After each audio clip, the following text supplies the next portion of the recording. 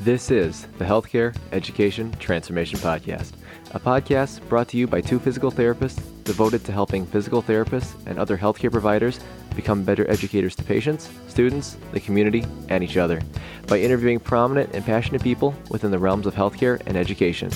The Healthcare Education Transformation Podcast is intended literally for educational and entertainment purposes only. No clinical decision-making should be based on only one source, and therefore this podcast should not be used as personal medical advice. While care has been taken to ensure accuracy, occasionally mistakes and factual errors can be present, as we are only human. This is our journey on the road to becoming better educators, so get ready with your pen and paper as class is about to begin. Hello, everyone, and welcome to another episode of the Healthcare Education Transformation Podcast. My name is Brandon Powen, and of course, as always, I am joined by my co-host, F. Scott Fiel. And today we have one of the best guests we could possibly imagine. We have a legend here. We have the one and only Dr. Jeff Moore. Now, for those of you who don't know, Dr. Jeff Moore is a passionate physical therapy clinician and educator responsible for promoting Physical Therapist version 2.0. He received his DPT from University of St. Augustine, and he got his manual therapy certification from St. Augustine, and he also got his certification in spinal manipulation. He also completed fellowship training in orthopedic manual therapy through Evidence in Motion, and he has been working mainly in outpatient orthopedics. He has created and launched the Institute of Clinical Excellence, PT on Ice, in 2012, and where he currently teaches the lumbar and cervical spine management courses. He became a faculty member with Evidence in Motion in 2015, and he is involved with the PT on Ice, EIM clinical practice, and Pain Reframed podcast. Jeff, first of all, thank you so much for all that you have done for the profession, as you're one of the most dedicated PTs that I know, and you have helped me and others a great deal. And first, I wanted to extend my deepest gratitude for all that you've done. Was there anything that we didn't mention in your brief bio that you'd like our audience to know about you? No, Brandon, thank you so much. That was a very kind bio, and I appreciate it. And, it's funny to hear a thank you because, honestly, man, I'm just doing what I love. I mean, the opportunity to work with you guys and to be in clinic alongside of you is really my dream. So this is just a guy doing what he loves and happy to get back in there every day and try to make a little bit of change. So, no, man, you covered it great, and I really, really appreciate it. Awesome, Jeff. I'm curious as to your opinion on this, but personal and professional development are so essential to any person in the healthcare field, right? What are some of your recommendations for someone transitioning from a student to an entry-level provider in order to progress their own personal development in this day and age? Scott, great question, man. And the bottom line is you've got to put time aside to reflect. I would say the biggest miss that I see is we don't devote legitimate chunks of time after our endeavors on really reflecting on how things went. So I tell a lot of my students and colleagues and friends, when I wrap up a day at clinic, so I got done last night about 8 p.m. I had a pretty late day in clinic last night. And I always take that 5 or 10 minutes, Scott, when I go to my truck. Usually it's an empty parking lot. I'm the last guy out of there.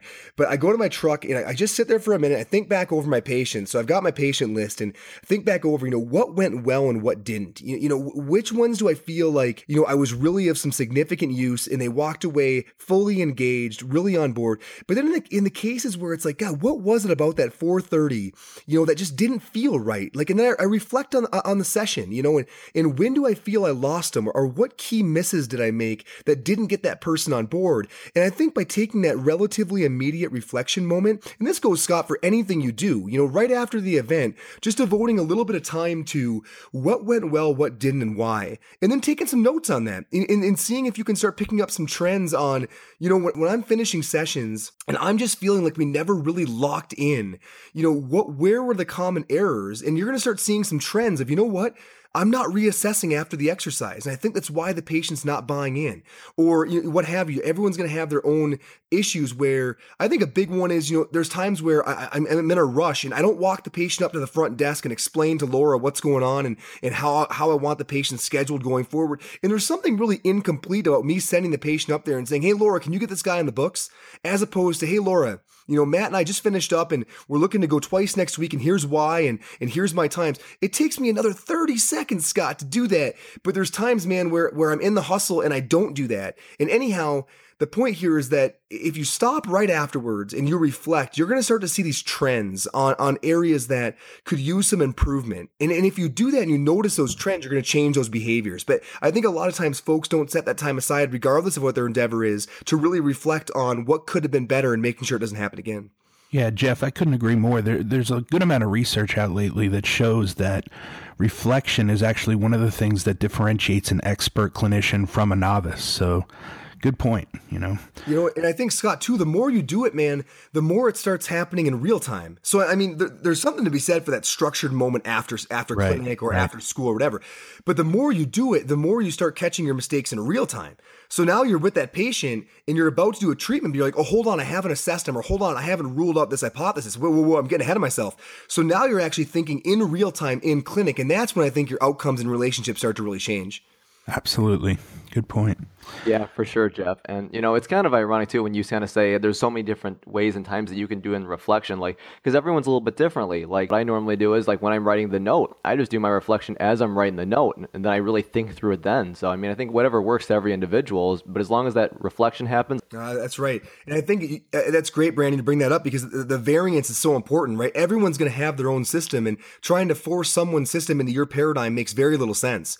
Right, you have time when you have it. The important thing is that you value enough to make it, right? You value that reflection enough that you make that time, whatever that opportunity is for you. Just make sure that you don't go weeks and weeks and you're not critically reflecting on your practice or your behaviors, because if you are, if that's your model, right, and you're not reflecting, again, you're not going to wind up with 10 years of experience. You're going to wind up with 1 year of experience 10 times, right? And there's not a lot of growth to be had there. Good point. Good point. Jeff, mentorship seems to be a bit of a buzzword these days. Do you think you could explain to our audience why someone should seek out a mentor, maybe how to select a good mentor, and how to really initiate that whole process of reaching out to a potential mentor? Yeah, you're right, Scott. It's a huge topic, and that's a big question. But to break it down, I think the first part there is, why should you seek out mentorship? Man, I think mentorship has been valuable for time eternal, right? I mean, it doesn't matter, what trade you go back into. I mean, having a mentor, being an apprentice and being in that relationship was always key to developing expertise. Right? It doesn't matter if you're crafting swords or putting shoes on horses, or being a physical therapist. I mean, having somebody around you who has been in the grind and who knows their way around it to be able to guide you a little bit and bump your needle when needed. I mean, that has been valuable forever. I think it might be getting more buzzy nowadays because we have social media and different ways to make things, turn the volume up on different topics. But the reality is the importance of that role has been going on forever.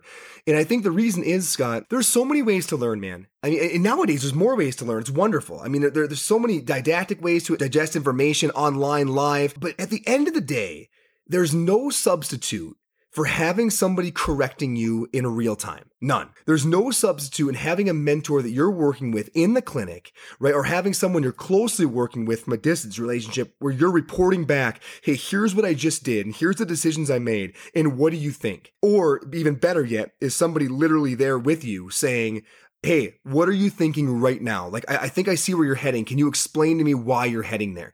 Those moments are so transformative and so poignant because you're right in it.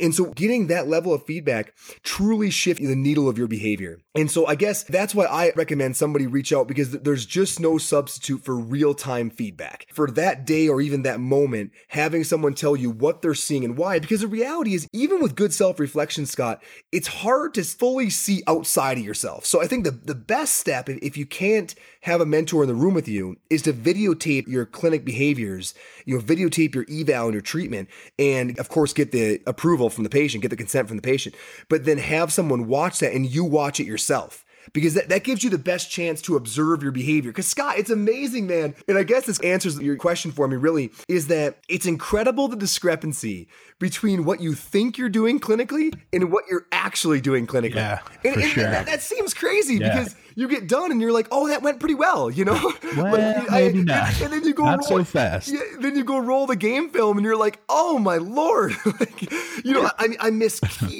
key questions. I missed very noticeable body language by my patient that she wasn't understanding what I was saying, and I blew past it.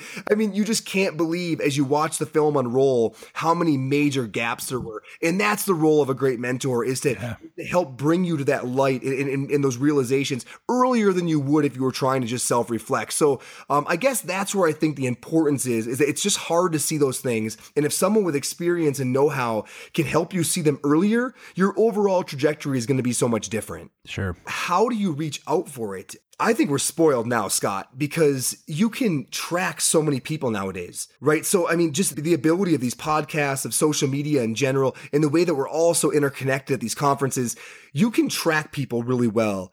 And so I'm a huge believer in that. You got to figure out who are the 3 to 5 people that you deeply admire. And that deep admiration should come from time of consistently tracking their content and just saying, I love everything this person's putting out. They just jive with me for whatever reason. Our value system, our overall take on things, I would do anything to learn from them. And you get 3 or 5 people on your docket, and then you start just reaching out and getting to their courses and getting a part of their circles and in spending time with them. I think about, you know, my progression with Evidence in Motion. I mean, those guys were heroes to me. They still are. And then just figuring out, okay, I look up to those people. I'm going to find a way to get in their circle. You know, I'm going to spend time around them. And then through that, I'm going to develop a mentoring relationship, and then just spending the time and doing the diligence, earning those friendships and collegial relationships. And that's it, man. I mean, I think it's pretty simple. It's a matter of getting your target and getting your head down and getting the job done. Yeah, for sure. No, that's a great take, Jeff. So, Jeff, I don't know about you, but I can, at least for me, I can speak. When I was young and in PT school, and even when I was just graduating, I thought I was going to do one thing, and then I ended up getting some experience and realized that's not what I want to do at all. And I felt kind of lost in terms of what I actually wanted to do. But so, Jeff, for the PT who is in that situation, who has no idea which path they want to take, from being a clinician, educator, involved in advocacy, business, etc. You know, and of course there could be blending of each of these roles to a degree and others as well. But what would you recommend to someone to help them find their path? Yeah, that's great, man. And I think it's a relatively common issue. I think it's exciting that we have all these different ways that we can utilize our degree, but like you said, it brings up some challenges too, because it's hard to figure out, you know, of these 4 primary options, you know, which one is my true love. And Brandon, you hate to have this be the answer because it's time intensive and sometimes it's financially intensive, but if you're going to figure out whether or not you love the game, you got to go play it. So, I mean, if you're not sure, like, you know, is academia for me, you've got to grab on to one of your professors and say, hey, you know, can I come for a Monday and Tuesday, and can I basically do your job with you? Do you mind if I hang out with you? Can I come to class with you? Can I see what your job looks like after hours? You know, can I come hang with you? If you're not sure if you want to be in clinic full time, you got to find a clinic who you think is a great human that you love hanging out with. And you got to say, hey, can I come spend a couple days with you? Can I go through your whole day and just see what the grind looks like? And you got to, if you're going to figure out if you like the game, you got to go play it. And there's no exception for that. And the cool thing is now, I mean, people are so approachable. You know, if you've got a favorite teacher from college, they're not going to mind if you come and spend a couple days with them and watch them teach classes and ask them, you know, what do you do when you get home? And, you know, what does your documentation look like? And same with a clinician. And so I think the best thing to do is again, track a bunch of people and find a couple in each of those different areas that you look up to. And you got to go put in the one-on-one time, man. Over and over, Brandon, in these conversations, I come down to the same point, and that is you've got to go do it. You know, if you're going to figure out whether or not you love it, if you're going to figure out whether or not it's a skill you value, you've got to go play the game. And so I think this is no different. You've got to go shadow. You've got to go spend time in the clinic, spend time in the university. You've got to go out there and see what this life looks like and let that simmer with you and see how it settles. Yeah, that's great advice, Jeff. I wish I had done that kind of earlier in my PT career. I kind of did it through travel PT. As soon as I graduated, got thrown into a bunch of settings, traveled a little, you know, saw some different parts of the country. You know, that was my somewhat unintentional method for doing that. But, you know, I wish I had done it earlier in my PT career, like while I was a student. I think it would have been a little more beneficial. Yeah, dude, absolutely. I mean, the earlier you can clear up that compass, the better. But at some point, it's essential. I mean, for me, you know, research was always kind of a relative interest. I've always enjoyed digesting literature. I've always enjoyed incorporating evidence into my practice. I've always enjoyed, quite honestly, just studying it and reading the subtleties of it and trying to figure out if it's meaningful for any N=1 that I'm seeing on my schedule. And then, you know, I thought, well, I wonder if I'd like doing this. You know, and recently I was involved in a systematic review, and I've dabbled a little bit in a few different research articles and come to the conclusion that this is not where my passion sits. But again, that came from doing it, from, getting into the research and spending time away from patients, to work on the research side. And while that really trips a lot of folks' triggers, man, for me, it was the other way around. I found that to be, truly the feel of a grind, just not being with people and not working on, solving clinical problems. It really highlighted to me how much I love that. And so again, different strokes for different folks, but it wasn't until I actually jumped in and did it where I was like, it's important that I always in some way contribute in this area, but this does not light my fire. Right. Like Not my fire is lit by standing in front of that patient and trying to figure out what is going on and how can I be of some use. Definitely. Jeff, we talked about this a little bit in the pre-show, but residency seems to be a highly debated topic these days, in PT schools. And I'm curious your thoughts on PT residency in the current mainstream model, because there's no doubt that, many passionate and driven students would love to do one, but they may have a hard time doing it due to finances or location or other barriers. I mean, I know I did. I just didn't have the finances, or at least I thought when I was a student. So maybe they elect to grow from like mentors or CEUs or other less financially straining methods, Do you think you could tell us some pros and cons of developing through a residency, and possibly what some of the pros and cons are for developing without a residency? Yeah, of course. So it's a great point, Scott, and it's a huge topic right now. We're seeing more and more stuff come out with the ClinEd recommendations, and we're seeing residencies maybe shift towards more of a mandatory role in our education. And what I would say, and we touched on this a little bit earlier, is that ongoing steady mentorship is critical to career development, especially early on, because the way you get sensitized into the profession, your early framework tends to be very sticky. I speak from experience of teaching around the country a lot, where the guru someone learned from early on, or the paradigm somebody learned from early on, really tends to form a lot of their foundational views on the way they manage patients or the way they manage their career. So I think learning well early is critical, because the foundation and paradigm that you form early on is going to be one that you leverage for a long time to come. So I think that getting mentorship early is critical, and getting steady, structured mentorship is critical. Scott, so many clinics have good intentions, and I say this with the kindest of tone because they do have good intentions. I mean that. And so you're going to hear all the time, yeah, we have mentorship available. Come on to our clinic group. We really value mentorship. But unfortunately, I can tell you from experience that when the clinic gets busy and finances get crunched and things happen in the competitive market, one of the very first things to be put by the wayside is that mentorship program that everybody talked about when you got hired. And so all of a sudden, those Thursday meetings aren't happening. All of a sudden, it's 30 minutes, not an hour. And so pretty soon, that structured mentorship you were hoping and that you thought you had your hands on is starting to slip away, because, what doesn't get scheduled doesn't get done. And when you're in those relationships where it isn't fully structured and cemented in stone, those things seem to dwindle. So what I love about residency is it's structured. You know what you're getting. You sign up for the residency, you're in a curriculum, you've got a mentor alongside you, and it's a guarantee that you are going to go through this process. So the one thing that I really love about the residency curriculum and structure is that it's a guarantee.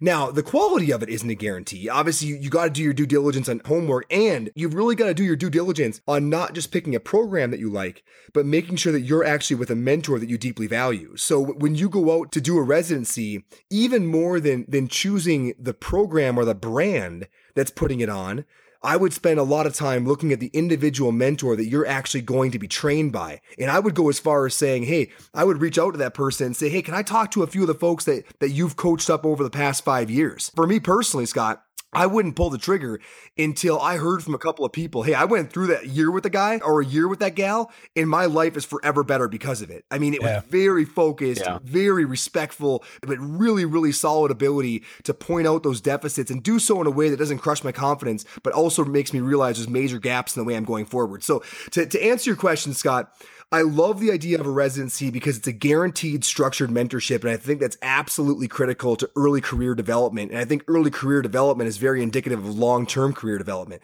So I think it's critical, but I also think that can be done outside of a structured residency. It's just you're rolling the dice a little more because, again, you have that variance. But if you can land a great mentor who truly values your development, I don't think that has to take place inside of a residency model to be every bit as high of quality. And if you can do it that way, it can probably be done at a bit less cost.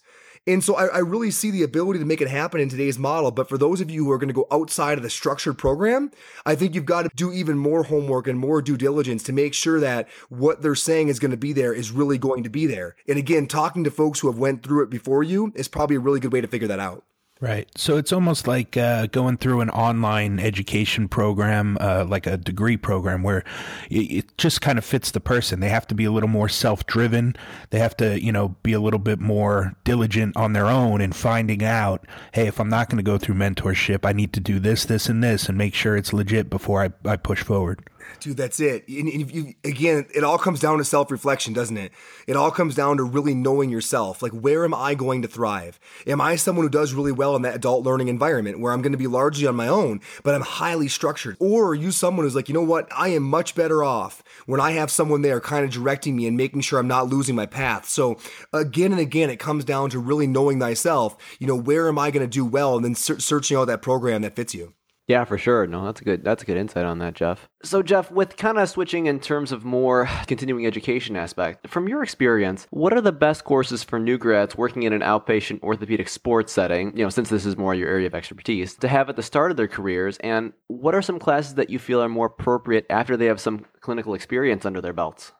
Brandon, a lot of it, of course, depends on what kind of framework they're coming out with. When someone graduates, they've got to take a good, honest assessment of what was really good about my program and what were some real glaring omissions, because no program can cover it all, right? No program can give you an incredible, manual therapy skill set, an incredible strength and conditioning skill set, an incredible clinical reasoning framework. No single program with the limitations of what needs to be included in the curriculum, no one has the room to make all of that happen. So I really think getting out and taking an honest look at what do I feel real strong with, and then what glaring omissions do I have, or what major gaps in my model are clearly there, and finding some key courses to plug those gaps. Now, don't get me wrong, I'm not all about chasing your weaknesses and trying to buffer those up. I'm a big believer in figuring out what your strengths are and leveraging those. But when you first come out, there's going to be some very large gaps in your knowledge that need to be plugged so you can have a comprehensive ability to care for folks. And I think figuring out what are those. So if you come out of a school that is real manual therapy based, right? So a lot of reps with your hands and you come out and you've got a really good set of mitts. But what you don't have is a real good clinical reasoning framework.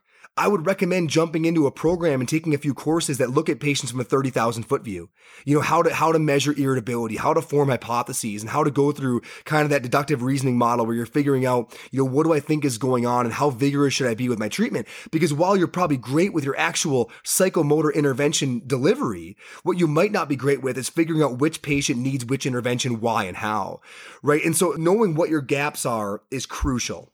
Right. And that's going to help you determine, do I need to be there in person? Because Brandon, if you're someone who doesn't have a good manual therapy skill set or doesn't have a great skill set in observing movement, you need to actually go to a course, right? You need to be there live because those are skills that are best learned in person, right? And so you jumping in and taking a bunch of online courses makes very little sense because what your skill gap is requires you to be there in person. So not only is that going to help you know which courses to choose, but it's actually going to help you know which mode of courses to choose between online versus live, etc. You're right. It's about really taking that reflection and seeing what am I weak at, and then, chipping away at little things here and there. And then I find that too, that once I develop that certain part, like the manual therapy box is better to a certain level, now I can start to work on some of the other weaknesses that I have. And, Justin and Morgan said it very beautifully on the last episode, jack of all trades, master of some. And I think that really is a perfect statement on that one. Yeah, totally. Yeah, I listened to the episode. Great job on that. Talking to Justin and Morgan is always a pleasure, but that was a wonderful episode. And again, Brandon, the key is getting the right people around you so that you can figure out where you need the help. And this comes back to mentorship. This comes back to residency. This comes back to self-reflection. That's really the key, man. You don't know what you don't know, right? And that's why mentorship is so valuable. It's why these programs are so valuable.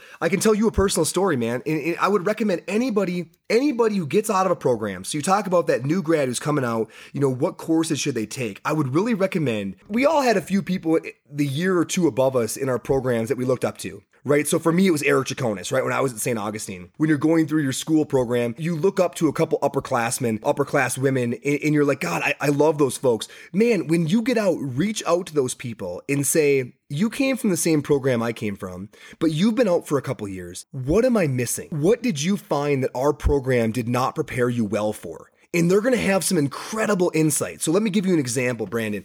So when I went to St. Augustine, at the actual St. Augustine campus there when Dr. Paris was finishing up, and I thought I got a great start with manual therapy. I thought my hands were reasonable coming out of school. And I overall really thought my education was great. And so I started practicing, right, for a couple of years. And then I tell this story often at my courses, but we hired Amy Pakula, who had graduated from the Kaiser residency program and was going to do her Kaiser fellowship. And it was funny because the idea, guys, was that we were going to hire Amy, and I was going to kind of coach her up a little bit because I had been in the system for a couple of years, and I was going to kind of help get her up to speed, etc. And I always laugh. And it took me about 24 to 48 hours in the clinic with her to realize that she was better at pretty much every angle of this job than I was. And it wasn't by a small margin; it was by a significant margin. I couldn't help but notice that her patient visits were shorter. She seemed to be doing less and getting way more out of it, and her patients were coming less and doing better than mine. And it blew my mind. And I was like, Amy, what are you doing back there? Like, I'm over here working my butt off, for an hour and 15 minutes with my patients. You're in there for 40 minutes. Your patient comes out. They seem totally dialed in, totally bought in. They're coming 4 times to get 90% better. What are you doing that I'm not?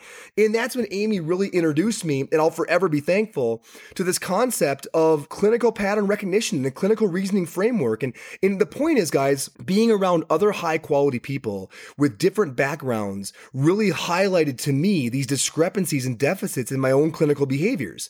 So when you get out, the people you choose to hang around are so clutch, because hanging around other really high quality people are going to highlight the areas where you really need to improve. And so when you get out and you're looking at where to work, or you're in your first job, you have got to focus on only hanging around excellence, because when you hang around excellence, right, people who are really well-rounded and high quality, it's going to highlight your areas for improvement. And if you're hanging around the right people, they're going to help move you forward towards competence in those areas. So I guess I would just really encourage folks to hang around those kind of people to help steer the ship.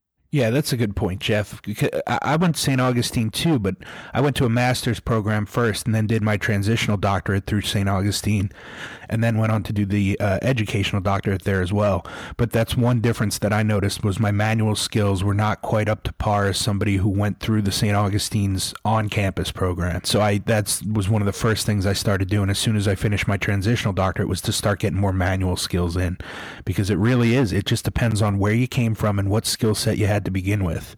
And Scott, that's the beauty, right, man? Because what's so cool nowadays is once you figure out what you need, getting it is easy. Yeah, exactly. Once I saw Amy practicing and I realized there were some real major changes that I needed to make if I was going to get those kind of outcomes, it was easy for me to say, okay, well, Amy, where can I learn this, right? And the options, the folks that were using the Maitland reasoning model back then were, Kaiser, where she came from, and then Evidence in Motion. And so my wife didn't want to move to Oakland, which meant I didn't want to move to Oakland. Right. So, my other option, I was kind of looking around, and that's when I realized Evidence in Motion incorporated a lot of that reasoning. It's like, okay, here we go. Now I can do this 2 or 3 year model and go through EIM. And that was probably the best overall decision I made in my entire career. So the point is, having someone help you see where the gaps are, that's the hard part. Hanging around the right people and being willing to self-reflect to find your gaps is the hard part. Once you find the gaps, there's so many great programs that solving them is easy. Exactly.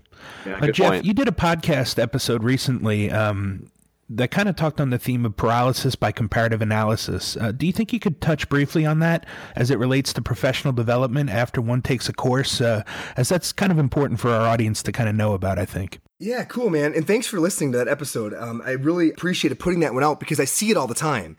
Right. So this idea of paralysis by comparative analysis, or intimidation by excellence, right? However you want to look at it. You see this happen where, folks go to a course. So I'll bring up an example. So Steve Short, who's someone who's on ICE faculty, was at the ICE Sampler out in Portland, Oregon, a month or 2 ago. And Steve is the PT for the Denver Nuggets. So he's working with high level athletes. He's just a guy who has an unbelievable fluency and knowledge regarding all things movement and human performance. I mean, the guy just lives and breathes it. He loves it. And so to hear him talk is equal parts exciting, but also intimidating, right? Because when someone has that level of knowledge, again, while it's great that it's highlighting to you that you don't have that level of knowledge, sometimes it can almost over-highlight that to the point where you're like, God, well, he knows so much more than me. Is it even really worth it for me to learn a little bit? right? And so again, watching Steve talk, and specifically, he was going over the dynamic warm-up, right? And talking about how depending on who his athlete is, he modifies that dynamic warm-up. So he incorporates, if he knows that someone really needs some overhead mobility work to thrive at their activity endeavor, his dynamic warm-up incorporates overhead mobility work. And so not only is he getting the machine up and ready and setting the tone for the session, but he's very skillfully incorporating what that individual needs into that dynamic warm-up. So not only are you warming up, but you're getting work done at the same time. And so he was going through how he reasons through this. And I could see a lot of people in the audience almost like, God, like this guy is so far ahead in the way he's thinking with this stuff that I don't even know if it's worth it for me to try. And that's something that I see, Scott, all the time is, you listen to Mike Eisenhart talk about population health for 2 hours, and all you can think is, could I ever possibly get to a level where I had that amount of knowledge and that level of fluency? And the answer is maybe not. Because Mike has spent 20 years with his hands in this one area, dominating that scene and learning through trial and error. But don't let that stop you from doing something. Because what I see, Scott, all the time is that people get so intimidated by the level of knowledge of a presenter or the level of knowledge of a teacher that they say, you know what, that person is so far ahead of me, it's really not even worth me trying to incorporate some of that information because I'm so far away from where they are. And I think that paralysis by competitive analysis is a devastating thing that happens too often. And instead, I think what you want to do is, number one, be impressed, right? It's good to be impressed and inspired. But at the same time, remember that from any given moment, whether it's your self-reflection following a patient session or whether it's your reflection following a really great presentation from a really knowledgeable presenter, your goal is to get a little better every time. Every event in your life. Right? Your goal is to get a little better. We don't make quantum leaps as people. We don't. It's not how progress happens. We make really small changes that, if put together progressively and cumulatively, right, become very significant shifts in what we can do to help people. So right. And that's kind of like a little bit of the whole point behind PT version 2.0, right? Yeah. At least do something. Instead of going to your 9 to 5 and collecting a paycheck, do more. Just do something, Do something, right? So when you walk away from Steve, right, as opposed to saying, okay, how can I do a perfect dynamic warm-up just as good as Steve would do it with my first patient Monday morning, what you should be saying is, hey, Monday morning, I'm going to do a dynamic warm-up, right? And that may or may not be perfect, but I am going to start to engage in that space. Right? You don't need to say on Monday morning, how am I going to do a comprehensive health-facing evaluation the same way that Mike Eisenhart would do it? You need to say, you know what? On Monday morning, I'm going to ask that person a few really key questions that might give me some insight into their overall systemic health. How are they sleeping? How are they eating? Right? How's their blood pressure? I'm going to do a couple things that I have not done historically that are going to move me in the direction of excellence, right? That one day, many years from now, I might get to where that person was. But what I'm not going to do is be the same damn practitioner that I was on Friday. And that's the goal, man. Yeah, no, for sure. And I think another thing that you said that really helped also, Jeff, was realizing that it doesn't need to be perfect. Like, you don't need to know all that 100% deep level stuff to be able to help most folks with that new content area. Yeah, it's never going to be perfect. And those guys will be the first guys to say, hey, for me, it isn't perfect either. You're just seeing a gap between where I am and where you are. And all that should do is tell you to get it in first gear and let's roll. Yeah, for sure. So Jeff, we like to end each episode by posing this question to our guests. So if you could change one aspect of higher education, DPT or other healthcare education related, what aspect would you change and how would you change it? There's no doubt, man, if I look at DPT programs and the way that we're trained, the area that I would love to see refined and more attention given to is the clinical education perspective, right? Because how many times have you guys heard, because Lord knows it's something I come across almost every week, if not every day, is people saying, you know what I learned in school was great, but boy, it was really when I went out on my clinical where I felt like in the first couple days, I learned almost as much as I did in my entire program. Yeah, absolutely. Yeah. You hear that all the time. And the reason you hear that is not a fault of the school. It's not that what they taught in the didactic portion wasn't absolutely critical to serving that foundation. It's because you're playing the game. And you can watch a game all you want. Once you step on the court, the learning escalates rapidly. And so once you're actually doing the act, right? It's a very deeper level of learning. So you hear that all the time, that people say, well, now that I'm actually in the clinic, a lot of this is making sense. And I feel like I'm learning at an exponential pace. And that's a wonderful thing to hear. And I think that CIs who are out there doing a great job are rewarded by hearing that statement on a very regular basis. And a shameless plug to all of them who are doing that. Thank you. Like, to those CIs who are out there investing in their students, you are an absolute key component for us developing a profession that really helps people. And I can't say enough for those that are doing that service. So, Brandon, to answer that question, that clin ed component, I think what we see far too often is that schools don't have enough sites. They can't really screen and maintain only high quality sites, because a lot of times, man, their goal is simply to get enough sites to get their bodies into. And so it becomes this thing where you're just trying to get your students through it, as opposed to really creating an environment where they're developing excellence during it. So if we could change one thing, I would love to see curriculums during that clinical education component, where as opposed to schools sending students out to sites and saying, well, you know, I hope they pick something up. You know, I hope it works out okay and they learn some stuff.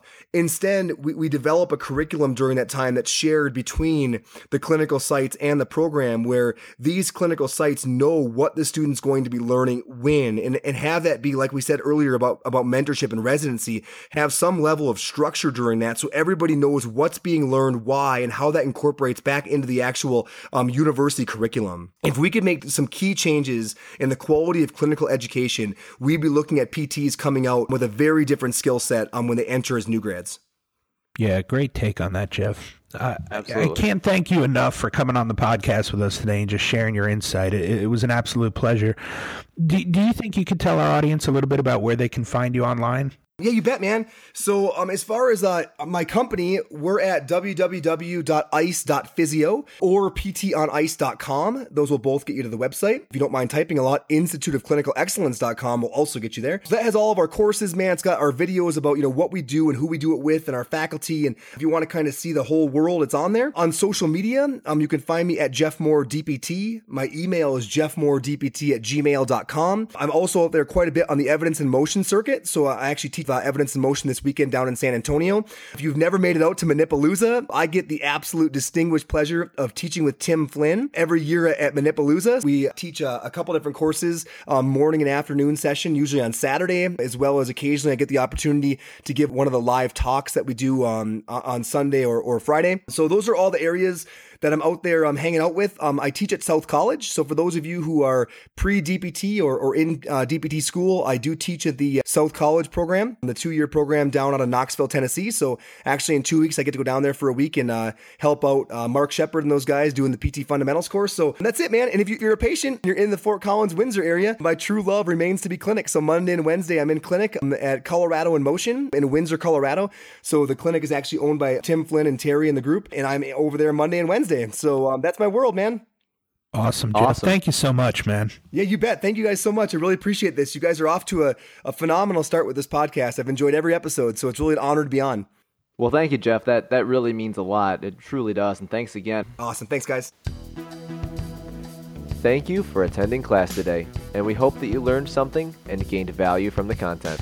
If you'd like to schedule office hours with us, feel free to add us on Twitter at HET Podcast, on Instagram, HET Podcast, on Facebook, the Healthcare Education Transformation Podcast, and the homepage, healthcareeducationtransformationpodcast.com. And for those of you following along in the syllabus, extra credit can be obtained by liking us, sharing us, and leaving a review. Let's continue our journey up Mount Educational Success as lifelong learners.